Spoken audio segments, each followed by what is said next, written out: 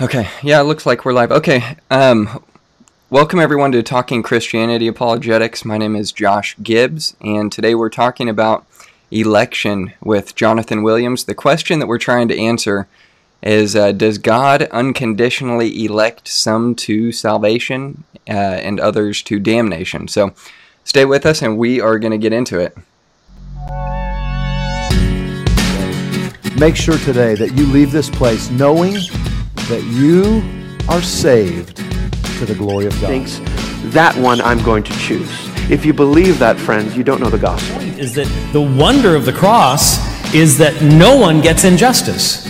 If you end up under the wrath of God, it is because you've rejected His provision for you, and you are justly punished for your sin. To what the Scriptures teach. I think the Bible does teach that God desires the salvation of all men, and He has provided for the salvation of all men.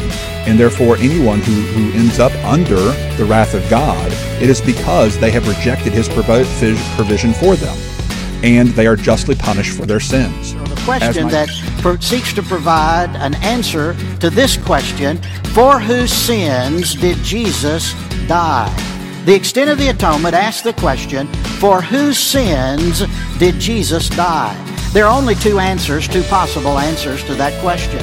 Either Jesus died for the sins of some people, or Jesus died for the sins of all people. All right, so again, welcome to Talking Christianity Apologetics. My name is Josh Gibbs.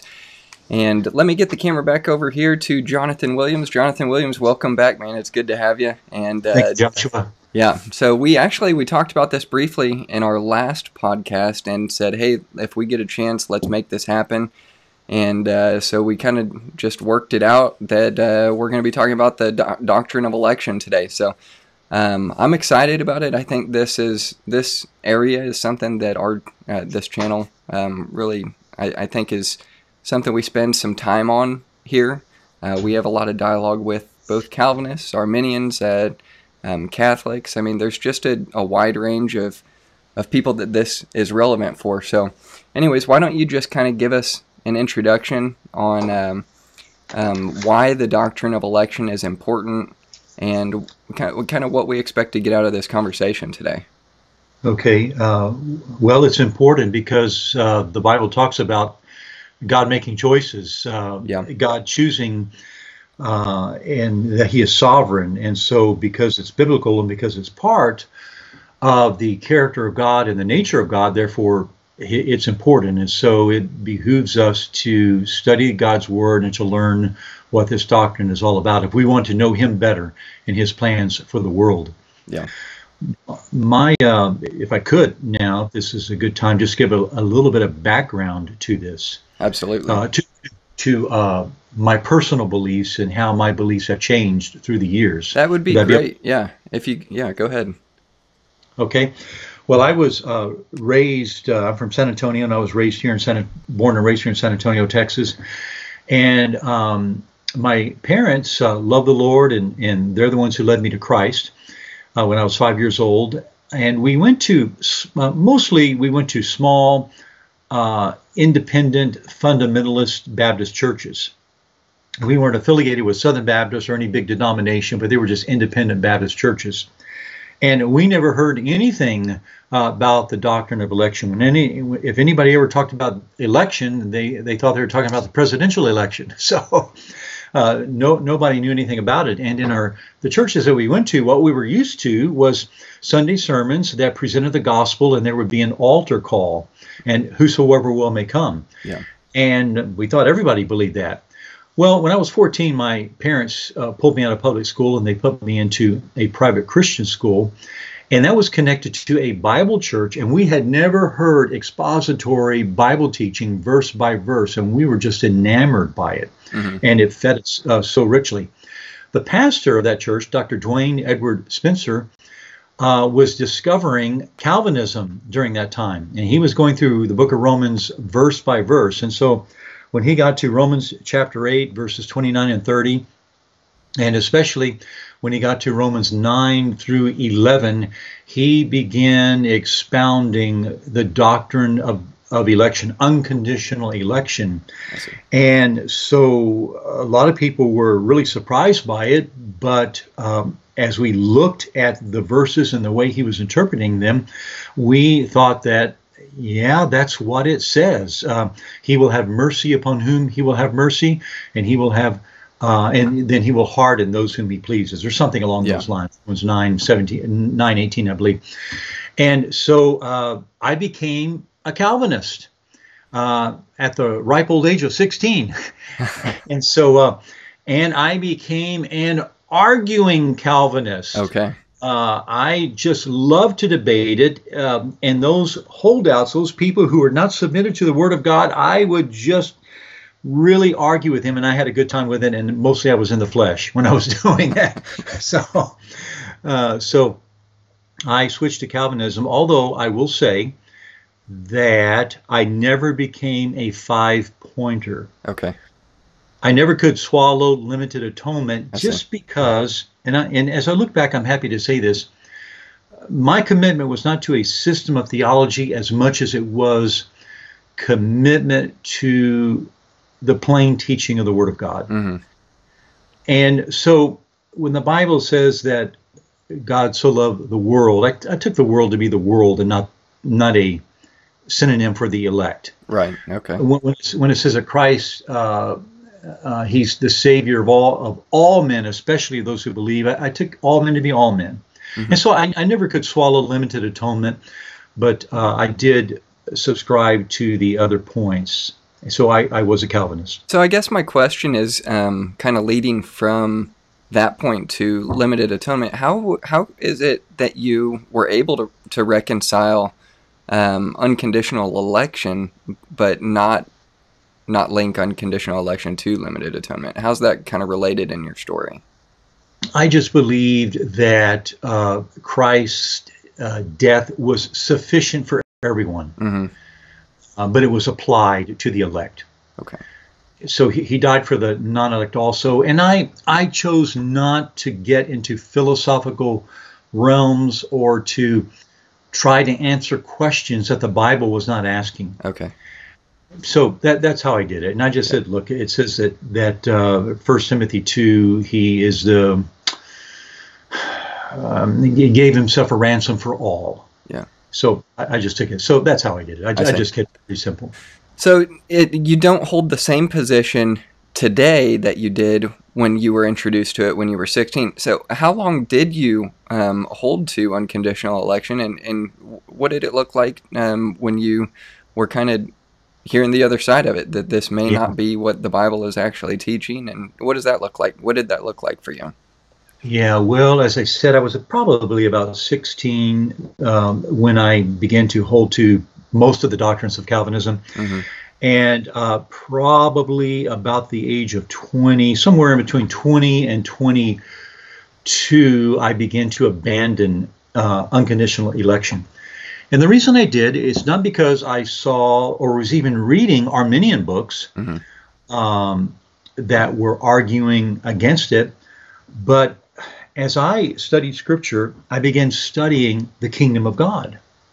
And I began to see that the Bible is much more than a repository of doctrine. Yes, there are doctrines in it, but I began to see that the Bible has an overarching story to it, and it's the story of the kingdom of God and how God's reign upon earth through humanity was lost through the fall. It was lost through sin, and the promises to Abraham and to the other patriarchs and to the prophets were all about the restoration of man's sovereignty on earth underneath the sovereignty of God. Mm-hmm. And so the narrative of Scripture was about the restoration of God's kingdom on earth. And so as I saw that the Bible is primarily a story, the Bible is primarily a narrative, and that narrative really got a big jump start through Abraham. When God chose Abraham, I began to say, wait a minute, the doctrine of election doesn't fit with the narrative. And that was was the first big hole in unconditional election. So I saw that God's choice of Abraham was inclusive and not exclusive. I see. And so specifically, Genesis 12:3 says, the climax of the Abrahamic covenant is that in you, all the families of the earth will be blessed. Yeah. And so that got me to thinking, okay, what's this about, this doctrine of election? Do you have another question, or shall I continue? No, that's good. So I think that's there's some of the kind of the key words that you used are keywords that may be defined differently by a Calvinist or a non-Calvinist. One of those words being sovereignty, and you did mention, well, God is sovereign, but He set up the world so that man is sovereign under God's sovereignty. Correct. Could you kind of explain and unpack what you mean when you said that? A lot of it has to do with understanding what it means to be made in the image of God.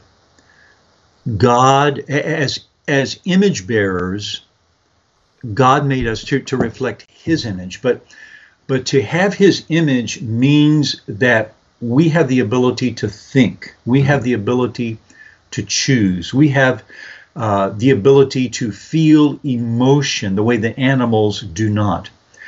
And so God is most glorified when humanity exercises the faculties that God has given it underneath His sovereignty. So it does not diminish the sovereignty of God when He says, you make the choice. Yeah, I give it to you freely. And an example that we have right at the beginning of the biblical story is in Genesis 2, which says that God brought all the animals to Adam for him to name the animals. And we know in the ancient world and biblically that naming something means that you have ownership of that. Yeah. And so God is bringing the animals to Adam and saying, you're the owner, you're the steward underneath me, but you named them, you use the creativity that you have to give them appropriate names. And so that's using our faculties, and when we do that, it brings glory to God. It does not diminish the glory of God. Yeah. No, that's good. I think, and I think that you and I would agree. See, I really do like the way that Leighton Flowers defines and uses the term the sovereignty of God, or just sovereign in general. It being sovereign doesn't mean that you are deterministic in every thought, action, and deed that happens under your control. It just means that you're sovereign, you're independent, you are in control. And when we talk about the sovereignty of God, I like to think that God being in control, God being sovereign, can choose how He would like to rule, and that does not mean that he does choose to deterministically control every thought, action, and deed, but that He can set up. He can allow the free-willed choice of humans under His sovereign power, and yet that doesn't mean that that man is 100% independent of God, and it doesn't mean that man is outside of God's control, but it also doesn't mean that we are absolutely determined and controlled by everything that we say and do by what God has determined for us to do. So I think there's kind of two sides of the road there that you can fall into, a ditch on this side, a ditch on this side. Correct. But when it comes to the conversation of man actually having a choice in anything, I mean, say since in this particular conversation we're talking about salvation, what would you say to someone who says, well, God cannot be in control and man have free will at the same time? How do you deal with those two paradigms there? Well, normally I just say, well, that's ridiculous, and I'm done with it. But for those who want to be a little bit more thoughtful of it, I just think what's so helpful is to use the analogy of the family. Yeah. So I have 3 children. They're all adults now and grown. But my goal as a father, and I was sovereign in my family. Yeah. I was the head of the household. But my goal was not to control every little thing that they did. My control was to cultivate them so that they could think independently and one day live not independently of me. Now, that kind of independence is not a rebellious independence, but as full-fledged adults. Yeah. And I think it's the same way in our relationship with God. God does not want to determine every little thought that we have. He says, use your mind that I've given you. Yeah.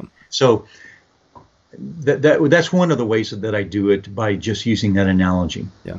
Well, and I think that's the practical side of that doctrine. I think your theology absolutely 100% carries over into, or at least should carry over into, how you live your life on a practical Yes. level. And I think that the way that you are using this analogy in comparison to the family, I think that's probably the best way to look at it. I mean, because if we're going to model our family after the way that we believe that God has modeled his family, then I think that's something to seriously consider. I mean, how do you hold your kids responsible for something that you have determined for them to do?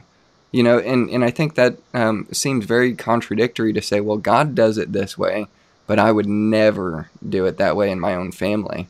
Right. And, you know, I think that's something to seriously consider when you think about the sovereignty of God, the sovereignty of you and your household, and the free will of man. I think ultimately God does give us a choice, and he gives us the good outcomes and the bad outcomes of those choices, and that we are responsible for the results of our choices, because we could have done otherwise. But Yeah. what would you have anything to say about that?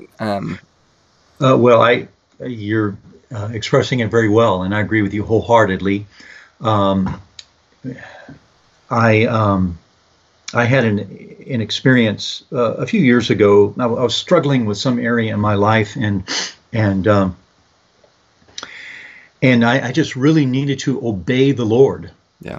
And I had this, I didn't hear a voice or anything, but I just had this really strong sense that God was speaking to me and saying, Jonathan, I'm not going to obey for you. You have to Yeah. obey. Yeah, that's You're good. responsible. You obey. And it was because I kept praying, God, help me with this. Help me, please overcome this. Okay, I will. But when it gets down to it, you have to obey. I'm not going to obey for you. So that really had a profound impact upon my life. It didn't shape my theology so much, but it had a profound impact, and I think it does apply to the situation. That's good. Leighton Flowers, he has some material. I took a class from him. He uses the phrase meticulous control. Right. Yeah. And I think that's a good one, that sovereignty is not meticulous control of everything. Sovereignty is that God is the ultimate authority, and that his will ultimately be done on earth as it is done in heaven. That's what sovereignty is about. Yep. Yeah. Okay, so now let's get it. What is election? What is the doctrine of election, and where do we go from here in this conversation about election? Before I answer that question, can we back up one step? Yeah. Because in our conversation, I can hear Calvinists saying, oh, okay, I agree with that about the image of God. I agree with that God created us with the ability to make choices, but we lost it in the fall, Yeah. and we now have an inability to choose Right. God. So it leads to the doctrine of total depravity or total inability.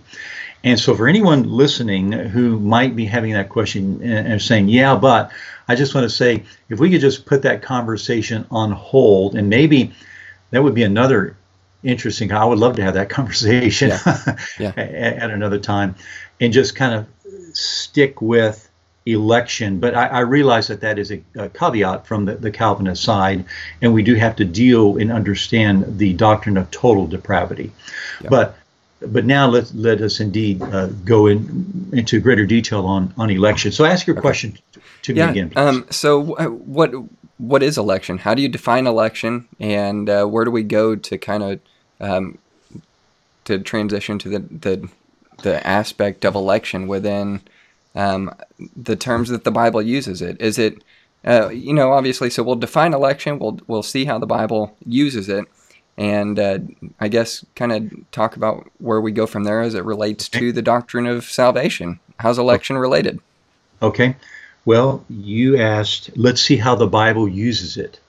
So Yes. as I was going through my journey from a fundamentalist free will Baptist to a reformed four-point Calvinist to someone who began to see that the kingdom has been inaugurated and that I was having a hard time fitting the doctrine of election into the narrative of Scripture. It just didn't seem to fit. And I think in our previous conversation, I said it was kind of like putting the proverbial square peg into the round hole. Right. Yeah.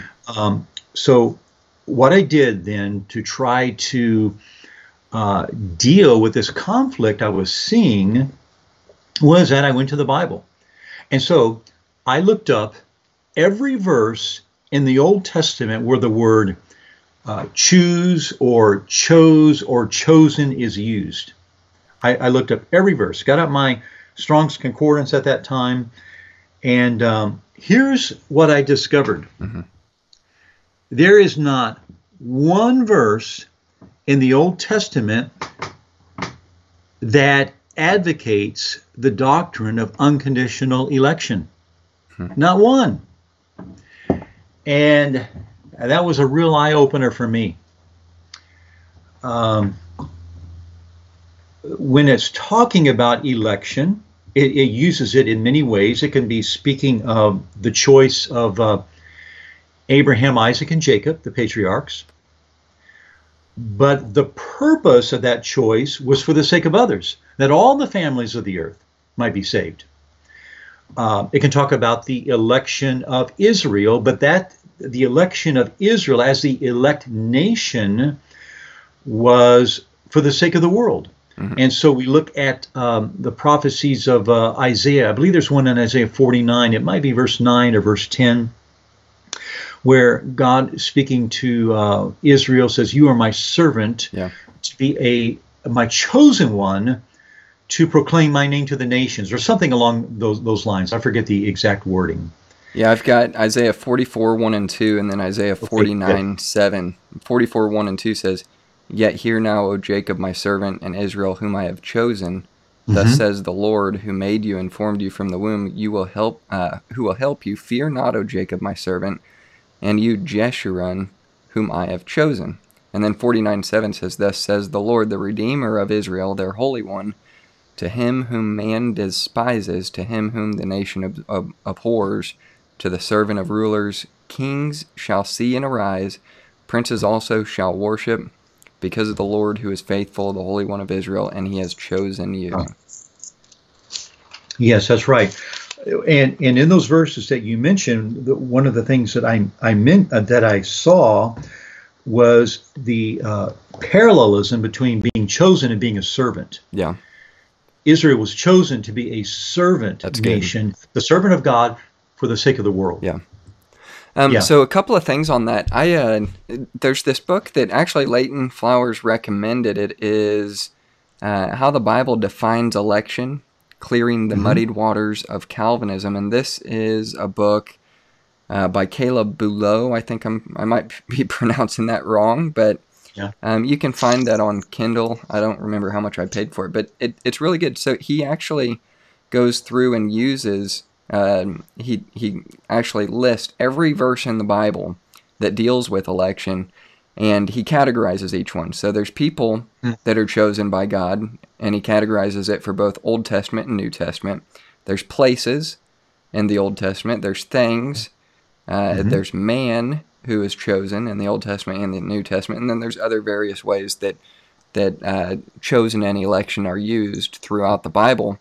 And I think that he's come to the same conclusion that you have, that every time the word elect, election, chosen, choose, those words are used, they're using a descriptive purpose for something that they're chosen to do. So it could be service, it could be a corporate entity, it could be an individual chosen to do something, and there's all of these different examples of uses, but I guess when it comes to election in both the Old Testament and the New Testament, there's different words that are used in Hebrew or Greek or English, whatever language it is. I think, but ultimately it comes down to whether or not you would say that it's being chosen to salvation, whether it's being chosen to service, or whether even to the next level of the conversation, is it a corporate choosing or is it an individual choosing? But how would you take that? Where do you go with the conversation of election and being chosen to service or salvation, or to the corporate side of the conversation versus the individual side of the conversation? Well, I think that's a very good question. I think those who say, no, don't give me this thing about corporate election, it's individual election. I think the first mistake in that counter argument from our Calvinist brethren is that they don't understand the ancient world. Yeah. Life was corporate.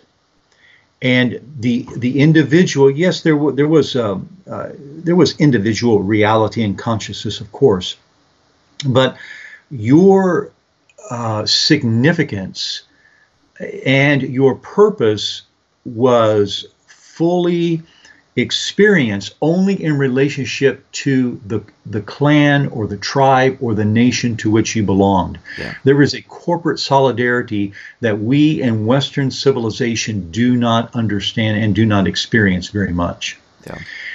And so when we talk about corporate election, we're talking about God's election of Israel. And that was one of the main things that I saw in my studies of the Old Testament, that it was Israel as a people that were chosen. And again, they were chosen for the sake of the nations, that the nations might come back in. That was the plan of God. That's good. Okay, so you're saying that election in the Old Testament was understood through corporate election as being chosen to bring other nations and other families back to God, as opposed to... Now, what would you say to someone who would say, well, of course it's going to be in the conversation and use of corporate election for a purpose of bringing other nations and families back to God, but those nations and families are made up of individuals, and you can't get around electing a corporate individual without electing an individual within the corporate side of the conversation. So what would you say to someone who says you can't have the corporate side of election without the individual side? Well, first I would say, okay, well, show me the verses about individual election. That's the first thing. Yeah. But when we get into the theology of it or the philosophy of it, I say it this way.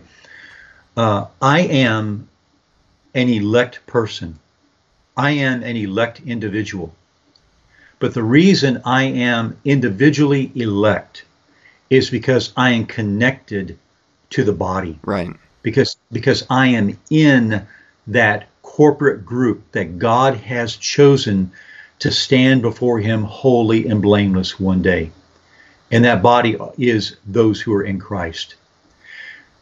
Right. So that's how I try to address it. Now, we can get to individual verses and kind of dive a little deeper if you want to, and I think that would be beneficial in the conversation. I don't know, but I don't know, since this is kind of we're just talking, we're just sitting down and having a conversation. We didn't plan out or write out exactly what the dialogue is going to look like or a structure. We're just kind of winging this. I did write out a few things before we talked, so okay. I will confess that. Well, then I'll just let you run with it. Like, let's just go. Where are we going next in the conversation then? All right. Let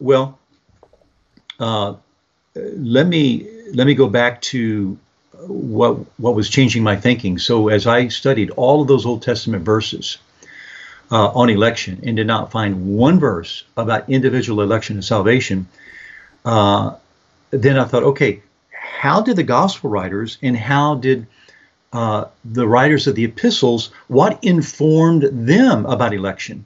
And what informed them was the Old Testament. And so one of the things I was doing in my studies, especially in my 20s, is I was making connections between New Testament doctrines and the Old Testament antecedents and getting the Old Testament background to it. And so I thought, if we're going to understand election, we have to understand the Old Testament background. So anyway, we don't find any verses in the Old Testament. And by the way, I'm writing a paper for my seminary class for my PhD studies on Romans 9, 6 through 13. And I'm interacting with John Piper's excellent book, The Justification of God. And as we know, Piper is a 5-point Calvinist. Yeah. And so I discovered that Piper, in a footnote, acknowledges that there is very little, he says a paucity or very little in the Old Testament about individual election. He acknowledges it. It's just not there. He says, if you want to go to the Old Testament and look for individual election, you're really not going to find it. And of course, I don't think he went quite far enough. It's not that you find very little, you find nothing in it. But Piper himself acknowledged that you're not going to find it. So you're not going to find it in the Apocrypha. You're not going to find anything in the Apocrypha about individual election. You're not going to find anything in Qumran, the Dead Sea Scrolls, about individual election to salvation. Now, there's some things in Qumran about predestination, but it's a far cry from anything related to Calvinism. So nothing in the Old Testament, nothing in the Apocrypha, nothing in Qumran, nothing in the pseudepigraphal writings, nothing in any apocalyptic writings, nothing is there. Then when we look at rabbinic writings, after AD 70, when the Jews begin to develop the Mishnah? Anyway, go into all of their traditions, when they left their revolutionary zeal and when they just focus on reinterpreting the Old Testament, you find nothing in there about individual election to salvation. So my question is, if we have this survey of all ancient literature that is either biblical or related to the Bible, and if there is nothing about individual election in all those writings, where did it come from? Is this a new revelation that Paul got? Does he ever in his writings talk about, now he talks about the mystery, but for Paul the mystery is that Gentiles and Jews are on equal footing in the body of Christ. That's the mystery. He never uses it in regard to, now here's a new doctrine of election that I want to share with you, previously unknown, but now revealed to me. You will not find it. Now, how important... And then my last point, and then I'll let you speak, Joshua. Sorry. my last point is, when we look at church history, you don't find it up until the time of Augustine. And so from the apostolic fathers, they will use the word elect, but that word elect is more in the Old Testament sense of this corporate election. So the apostolic fathers on to others like Tertullian and Irenaeus, none of them spoke of this. Augustine was the first one, and we are 400 years removed from the writings of the apostles. Yeah. He was the first. Okay, so let's say that someone is just determined, okay, to take you at your word. You won't find it in the Old Testament, you won't find it in the pseudepigrapha, you won't find it in the Apocrypha, you won't find it in the intertestamental period, you won't find it up until Augustine. Now, why? Let's just say that that's true. Someone goes and does all the research and finds out that's true. Okay, we grant that's true. Well, why is that such a valuable piece of information? Why is the historical doctrine of what election is being taught throughout history, why is that important to us today? Why can't we just say, you know what, we find it in the Bible, and we do see it in Augustine, we do see it after Augustine. Why can't we just take what was written and discovered through reading the Bible, and it's in the Bible? Why can't we just take it there instead of the historical narrative and say it was never taught? Well, that would be a possibility. And so what a person would have to say then is that Augustine was the first one to discover it. Yeah. And so if a person wants to take that viewpoint, well, they're certainly welcome to it. to take that viewpoint, but that's really, that would seem to me like the tail wagging the dog. Yeah. That he is the first one to discover it, especially when there is no, with the exception of Romans 9, there really is no elaborate explanation of this. People could talk about the Reformation, that Luther and Calvin rediscovered justification by grace through faith, and say, well, that wasn't taught for hundreds of years, and then they rediscovered it. But Paul clearly speaks, in Romans and Galatians especially, clearly speaks of justification by grace through faith, and that was lost. And so that's rediscovering something that's clearly there. But election, you got a verse here, you got a verse there, a little reference here, and it's just kind of a patchwork situation. So what I think is that people have imposed 5th century arguments, Augustine arguing against Pelagius, and 16th century arguments, Calvin and Luther arguing against medieval scholasticism or whatever they were arguing against, and they're imposing that upon Scripture. Yeah. And so somebody could ask, well, why did Augustine come up with this? Mm-hmm. 2 reasons why Augustine came up with this viewpoint.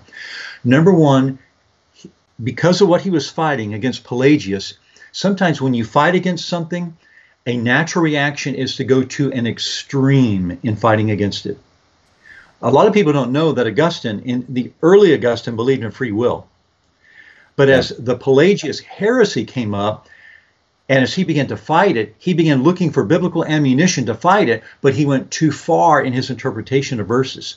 So that's one reason why Augustine came up with it. The second reason Augustine came up with it is that he forgot the narrative of Scripture. He lost it. And he was no longer letting the story be the framework by which he would interpret Scripture. And that's what happened in history. No, that's good. And I think that if you do consider the historical narrative, what the story has been, what people have adopted when it comes to any doctrine in particular, if you see something that's popping up, in history that was not taught up to a certain point, I do think that is something to consider. I mean, that's what we talk about when we talk to people who don't believe in the deity of Christ, who don't believe in the virgin birth, who don't believe in a resurrection of Christ, and still think that you can be a Christian if you don't believe those things. And I think that's where we have to use the historical value of what are the essentials of the faith. What are even let's say that the doctrine of election is not, if you don't believe that God has meticulously determined who will and who will not go to heaven prior to the foundation of the world, that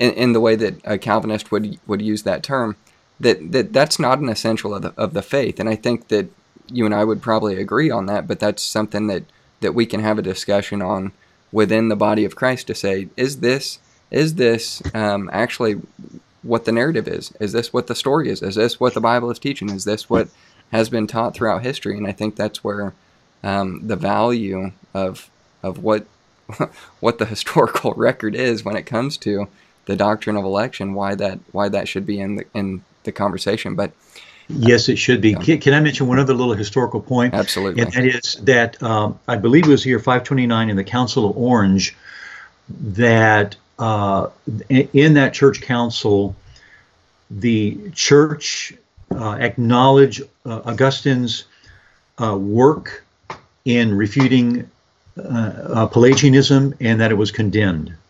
Yeah. At that same council, though, they said, however, we do not agree with Augustine in his views on predestination and election. Yeah. So isn't that crazy? So people would do well to study the history of this and the history of thinking. I think it would be helpful for people. Okay. Well, where do you want to go from here? Do you? I've got some I'd like to go to Ephesians 1:4. That's where I was wanting to go. That's okay. How about that? Look at that. So, but in order to go there, let me just give a little bit of background. in my Calvinist days, I used to argue Ephesians 1:4, but I have to confess that there was always a twinge in me because it didn't quite say what I wanted it to say. I wanted to say that now this verse I had memorized for decades and I can't think of it. So Ephesians 1:4, which says that just as he chose us in him before the foundation of the world, that we would be holy and blameless before him. I always wanted to say, just as he chose us before the foundation of the world, that we should be holy and blameless before him. I always wanted to leave out the words, in him. And it always just kind of gnawed at me and bothered me. And finally, I figured out why, and it has to do with the idea of corporate election. And so, if we can back up just for a couple of minutes, Israel was the elect nation, and they were chosen to be a light to the world. They were the servant nation. That's what it means to be elect. It means to be the servant of God, to do his will. So they were chosen to be a light to the nation, and as we know, they failed. However, everywhere that Israel failed, Jesus succeeded. Just in the same way that we say everywhere that Adam failed, Jesus succeeded. Jesus is the second Adam. Yeah. And Jesus, I will say this, is also the, quote, second Israel. Everything that Israel was to be, Jesus was. In him, prophet, priest, and king, and the Lamb of God, the sacrifice. He is the Word. He is the Torah in embodiment. There was the Jews used to say that they were taking upon the yoke of the Torah upon them. Jesus said, "Take my yoke upon you." The Old Testament is the wisdom of God. Jesus is the wisdom of God. Everything that Israel was to be was fulfilled and found true to be in Jesus. And it is interesting that he is called the chosen one. Jesus is the elect one. And so the corporate election of Israel narrowed down to one person, Jesus of Nazareth, who in his death and resurrection and enthronement fulfilled everything. And so that now he is the chosen one. Election was transferred to him. And so that the question then becomes, what constitutes being the people of God? Yeah.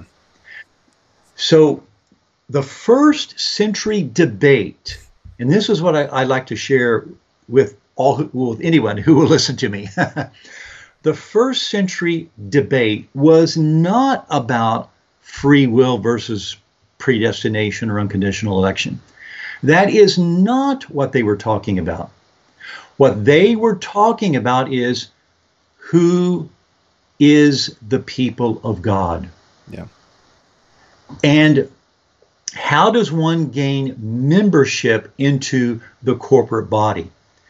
And up until the coming of the Messiah, if a person was in Abraham or in Jacob, then they were elect. And so if Gentiles were coming in, and some who would go all the way and be circumcised, if they were coming in, then they were in Abraham, then they were in Jacob. Therefore, they became elect ones. Paul, in Ephesians 1:4, is telling us that our status as elect ones is no longer dependent upon being in Abraham. Those who are now chosen are the ones who are in Christ. And before the foundation of the world, God determined how that chosen status would be set up. And the chosen status is Jesus Christ. Perfect life, sacrificial death, resurrection, enthronement as king. He is the chosen one. And so those who are in the chosen one, they gain the status of being chosen ones also. And that's what Paul is talking about in Ephesians 1:4. Okay, so the obvious question is going to be, for either the Calvinist or the non-Calvinist, How do you read Ephesians 1:4? And I'll just read it here real quick. It says, Paul, an apostle of Jesus Christ, by the will of God, to the saints which are at Ephesus, and to the faithful in Christ Jesus, grace be to you and peace from God our Father and from the Lord Jesus Christ. Blessed be the God and Father of our Lord Jesus Christ, who has blessed us with all spiritual blessings in heavenly places in Christ, according as he has chosen us in him before the foundation of the world, that we should be holy and without blame before him in love, having predestinated us unto the adoption of children by Jesus Christ to himself, according to the good pleasure of his will. And then verse 6 is the end of this sentence. To the praise of the glory of his grace, wherein he has made us accepted in the beloved. Now, how do you read verse 5 and find and come to the conclusion that God has not predestinated you to be saved, but has predestinated you to be conformed to the adoption of his children? So I guess the question is, when it talks about predestination and adoption of children, and you see the conversation of the Calvinists saying, yes, God has predestined you to be adopted into the family of God as a child of God. How do you take that and actually look at this kind of run-on sentence and say, right, no, it's corporate. It's describing someone who is already in Christ and what you are predestined to once you're in Christ. So it seems you've got those two sides of the conversation. One says you've been predestined to be in Christ. The other says those who are in Christ are predestined to be conformed to his image, and so on and so on. So where do we go from there? It's a good question. When we look at Ephesians chapter 1, especially verses 3 through 14, what we have in view here is eternity past and eternity future. And so the predestination is to our ultimate goal. And the adoption here is not talking about our salvation. The adoption here is talking about our adoption as sons at the resurrection. Yeah. Paul also makes that clear in Romans chapter 8. There are some verses that talk about adoption in the present tense, that we're now in God's family, no doubt about that. But there are at least 4 places in these verses that where Paul is looking toward our ultimate salvation, and he's doing in the verse 4 when he talks about that we would be holy and blameless before him. Well, he's talking about right now we are positionally holy and blameless in Christ, but there will come a day when we are conditionally and completely holy and blameless, not just positionally, but through and through at the resurrection. And so his goal, he chose those in Christ to stand before him at the judgment one day, holy and blameless. Before time began, he predestined that certain people would be adopted into full sonship, full adulthood, and that is those who are in Christ. And in verse 5, he says he did it through Christ. A very similar phrase to being in Christ.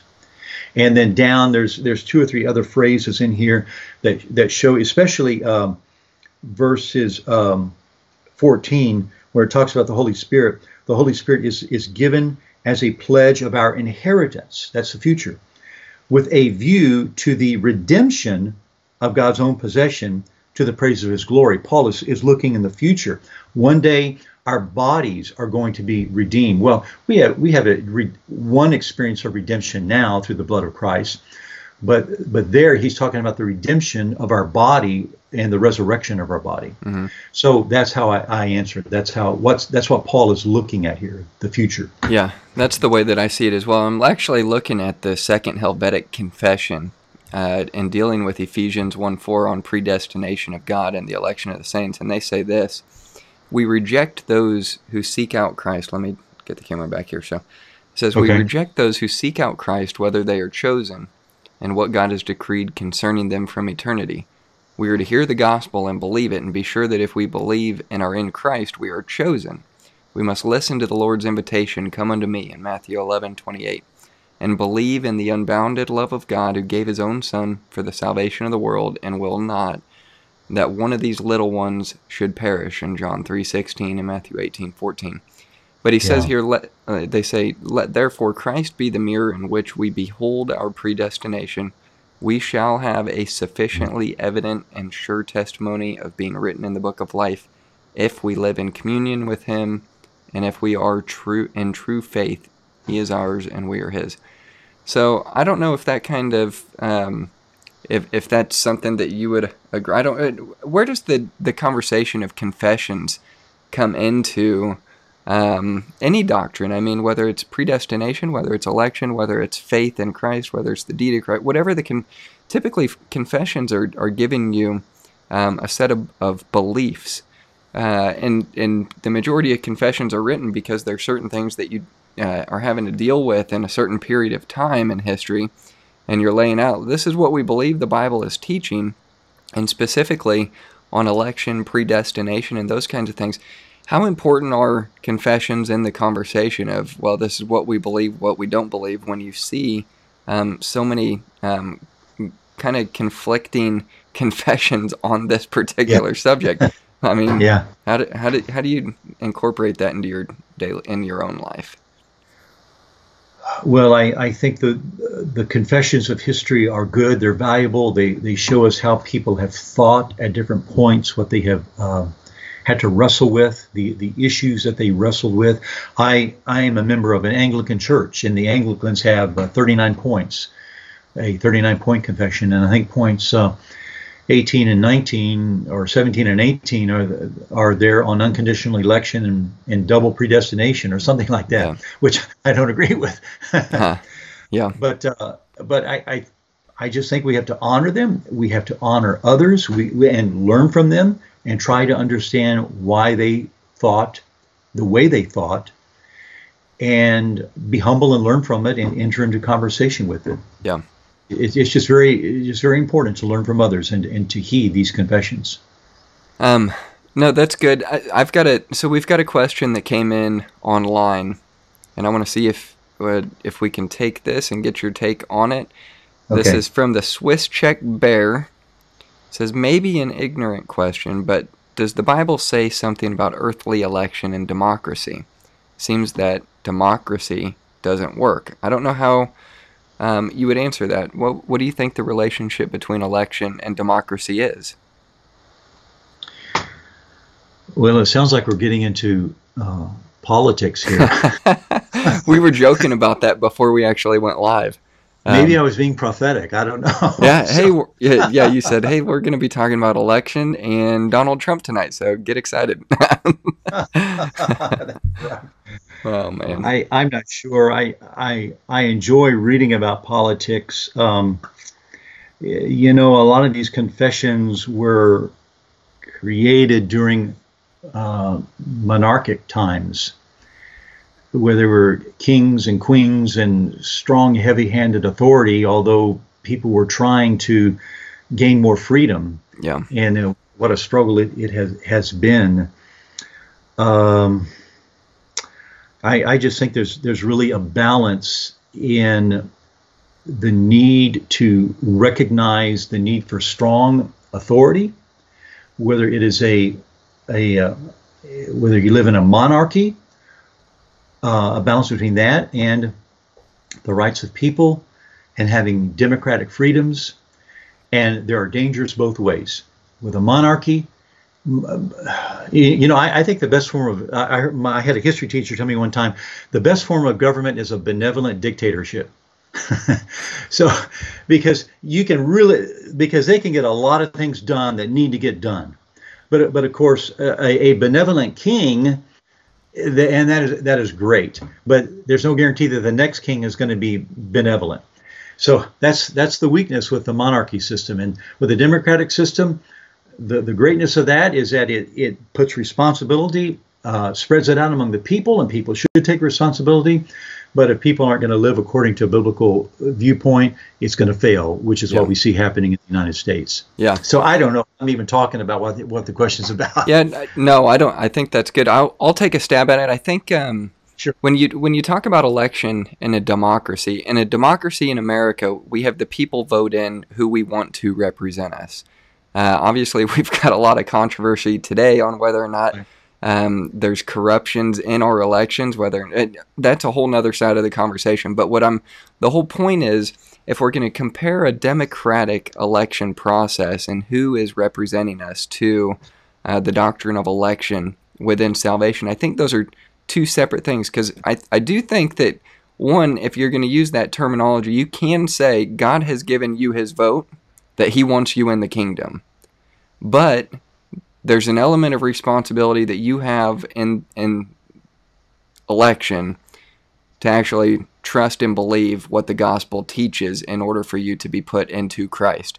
So at the end of the day, I think that we're answering the question, how is one put into office in a democratic society versus how is one put into Christ within the kingdom of God and that sort of the conversation of the spiritual kingdom.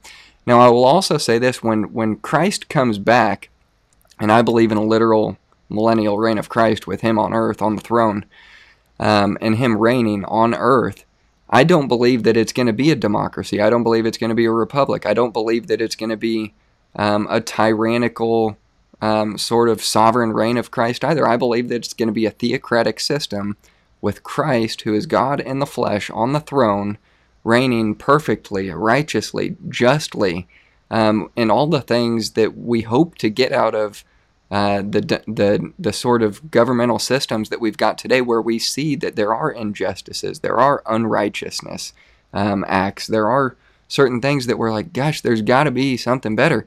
Does the democracy work better than communism? Does it work better than Marxism? Does it work better than all of these different systems that we've come up with to say, what's better? This isn't working. What's better? I think that there's got to be a standard, just like there's a standard for morality, there's a standard for anything in life, something that's objective. And I think that when it comes to election and it comes to a governmental system, that there is an objective standard on what is the best way to rule. And I think that's going to be the rule and reign of Christ on earth, where you'll see the perfection side of that. But I think that there's a lot to be said in that conversation. I think it's a good question.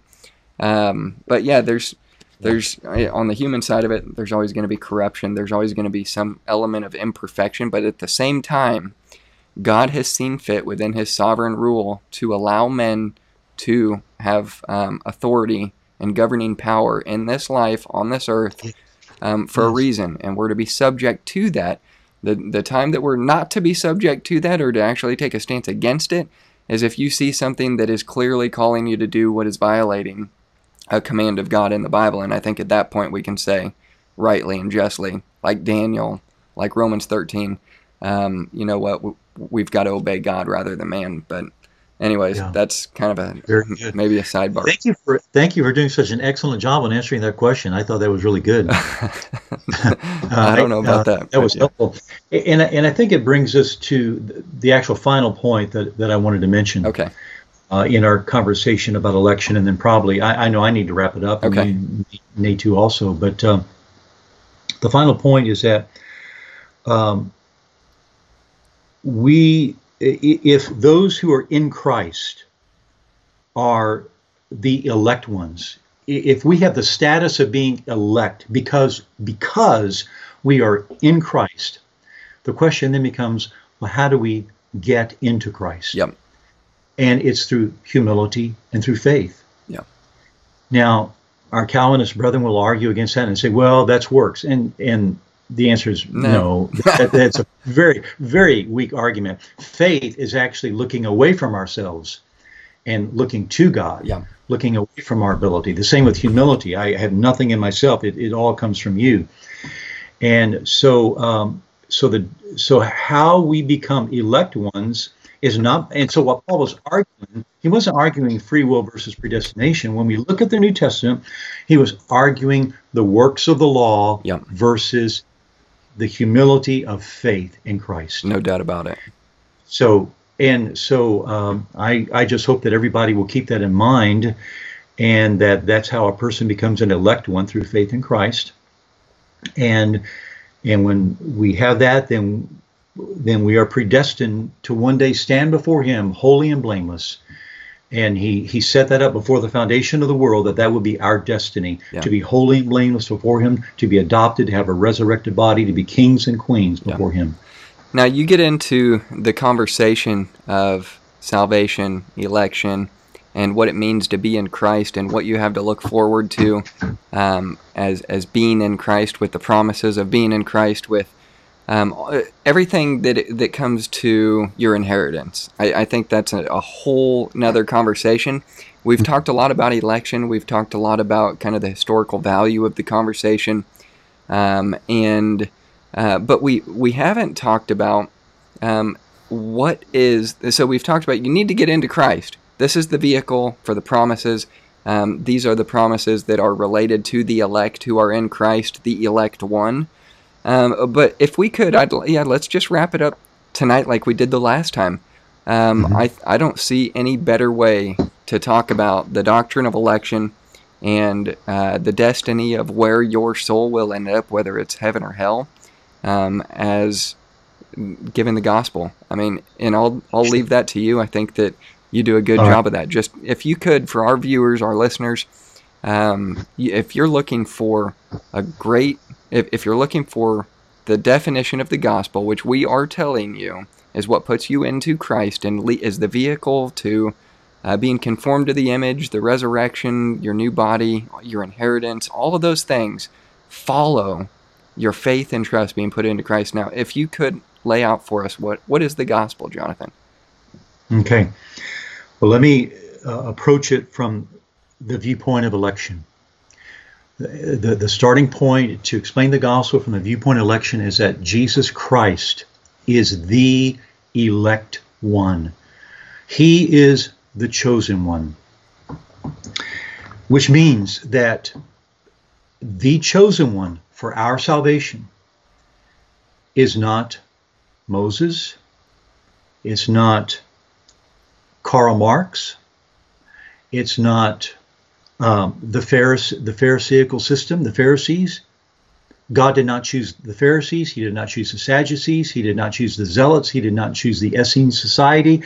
He did not choose Confucius. He did not choose Buddha. He did not choose Mohammed. Jesus is the chosen one. And the reason he is the chosen one is that only he lived a perfect life. The reason he is the chosen one is that only he died the sacrificial death for us and took the payment for our sins, our irresponsibility, our waywardness, our rebellion. He took it upon himself and made the payment for our sins. Only Jesus Christ rose from the dead. Years ago, I read about how supposedly one of Buddha's fingers was found. And it became a shrine, and Buddhists from many places of the world were going to this shrine to look at this bone reputed to be the finger of Buddha. Well, we have something far better than that. We don't have a dead body. We have a resurrected body. Amen.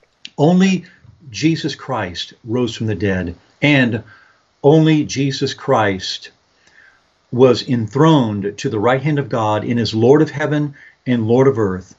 And so he gives a commission and he gives a call right now to every tribe, every tongue, every people, every nation, every person, male, female, young, or old. He gives a call. I am the Lord. I am the perfect one. I am the chosen one. I did this for you. Will you submit your life to me? Will you cease your rebellion? Submit your life to me. And when you submit your life to me, I will grant you a full pardon, full forgiveness, and I will set you on a path that will lead you to one day stand before me, holy and blameless, in a resurrected body, as my full-fledged son or daughter of the King, and you will reign with me forever. And that's the good news. Your humanity, your life can be restored. Eternal life is yours through Jesus Christ. That's good. And I would just piggyback off of that, guys, just to tell you the good news. Gospel, it means good news. Here's what the good news is. You have a solution for your sin problem, and everything that Jonathan just laid out is understanding and trusting in what Christ has done for you in your place. Because there's no way you're getting to heaven without that. And that's what the standard is. There's a perfect standard, and it's Christ. So if you are trusting in Christ today to be your vehicle to get to heaven, He is your Savior. Why don't you write to us and tell us? I would love to know who you are. If there's anyone who today can say, like, you know what, I am trusting in Christ as my own personal Savior. I'm not trying to do it on my own anymore. I can't do it. Send me an email at talkingchristianityapologetics@gmail.com. And my name is Josh. You can write to me. I'm sure Jonathan would love to know as well. I'll make sure that that's communicated to him. But the next step in your life as a Christian now is to start growing spiritually, to understand who you are in Christ, understand more about who Christ is. And if you start with those two things, you can spend the rest of your life studying the Word, loving the Word, and growing in Christ. Amen. To just grow spiritually and to be everything that God wants you to be. But anyways, Jonathan, I would like to give you the last word, and we can wrap it up and go from there. I'm not sure I have a last word except to say thank you again for inviting me and for being part of this. I really enjoyed it. I always enjoy interacting with you, and I hope this has been beneficial, and that even if there's disagreement with anybody who listens, that we will respect each other, that we will love each other, and that we will grow in God's Word together. That's good. Thanks again for coming on. I as well, man. I really enjoy our conversations. It's been fun. Maybe we can set something up again in the future. I don't know if we'll be able to talk about total depravity or something like that. Maybe there's another topic. But also, guys, Jonathan has got a podcast of his own and a website. I want you to be able to get in touch with him if you would like to. It's wgsministries.org, and that's his website, WGS, Word of God Speak Ministries, wgsministries.org. And he's got a podcast. I believe it's Stories of the Master. Is that right? That is correct. Stories of the Master. That's on the life of Christ. And then also we have a teaching portion called Word of God Speak. Great. Go check that out. On the website. Now, are you doing your dissertation for your PhD? Is that on election? What are you doing? What are you studying there? I think I'm going to do it on John 6:44. That would be awesome. What were the verses on John 6? 6:44 says, "No one can come to the Father. No one can come to me unless the Father draws him. Yeah. And all who are taught of God will come to God." Yeah. See, and I think I'll just give you my take on that real quick. I think the Calvinist looks at that and says, all those who are drawn will come. And I think that when you look at the drawing of God and those who come, I think that you can only come to Christ if you're drawn of God. I think it would be the job of the Calvinist to show that drawing is limited, that it's exclusive. There's only a certain person that drawing it goes out to. And I don't think anyone has ever proven that. I think that what it shows is those who come are those who responded to the drawing of God, which would be through the appeal of the gospel, through the death, burial, and resurrection of Jesus Christ.